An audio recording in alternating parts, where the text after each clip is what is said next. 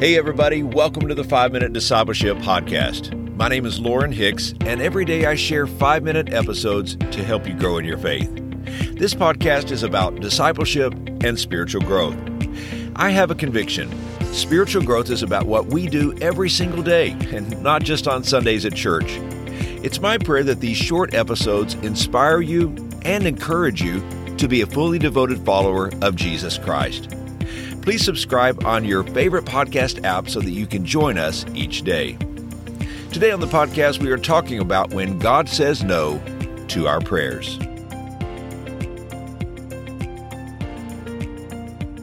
One of the famous verses of the Old Testament is found in Isaiah chapter 55, verses 8 and 9. It says, "For my thoughts are not your thoughts, neither are your ways my ways, declares the Lord.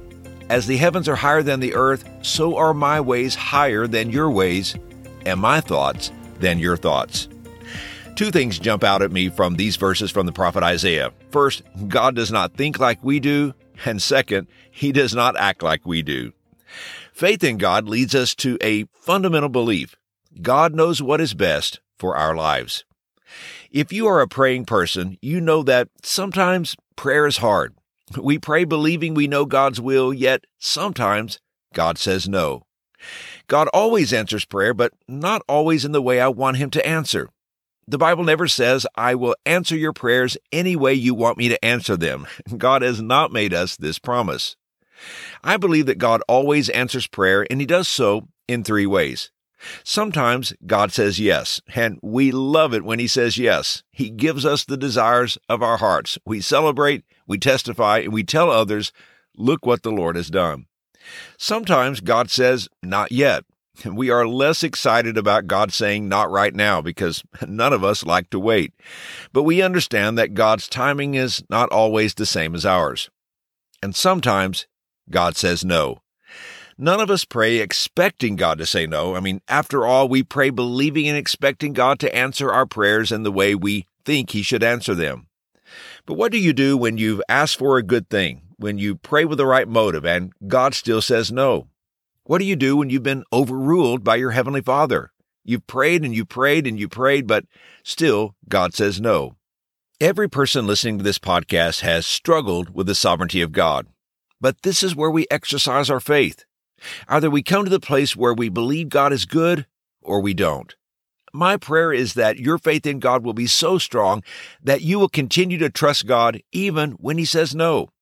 I'm praying that you will hold on to God even when you don't understand. I'm praying that you'll be able to say along with Job of the Old Testament, "God is faithful, and though He slay me, I will still trust Him." Sometimes God says no because He can see what you cannot see. God has a bigger perspective. God sees the whole picture of your life, your past, your present, and your future, all at the same time. I love Hebrews chapter 4, verse 13, which says, "Nothing in all creation is hidden from God's sight. Everything is uncovered and laid bare before the eyes of Him to whom we must give an account." If you're a parent, sometimes you say no to your children because you have a bigger perspective. You have experience. You see and know things your children do not.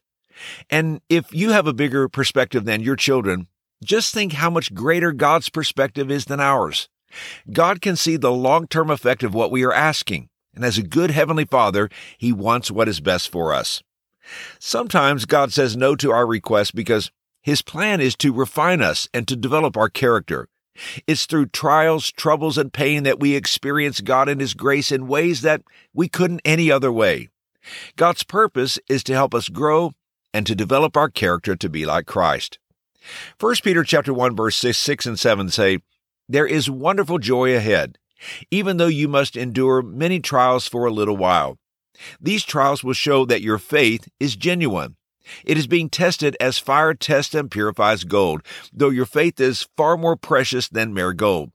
So when your faith remains strong through many trials, it will bring you much praise and glory and honor on the day when Jesus Christ is revealed to the whole world." So in the yes and in the no, God is at work in our lives. And here's today's challenge. If you have experienced a no answer from God, affirm your belief that He has a purpose behind everything He does, even unanswered prayer. Let this be a time of putting your trust in His sovereignty and in His care. Hey, thanks again for joining us for today's episode. You can learn more about discipleship by visiting 5minutediscipleship.com. If you like this podcast, please tell your friends and family about it. Also, I would be honored if you would leave a review of the show. It's not that hard, and I would be so grateful. You can do so wherever you listen to this podcast. I hope you have a wonderful day, and until next time, let's continue on our journey as followers of Jesus.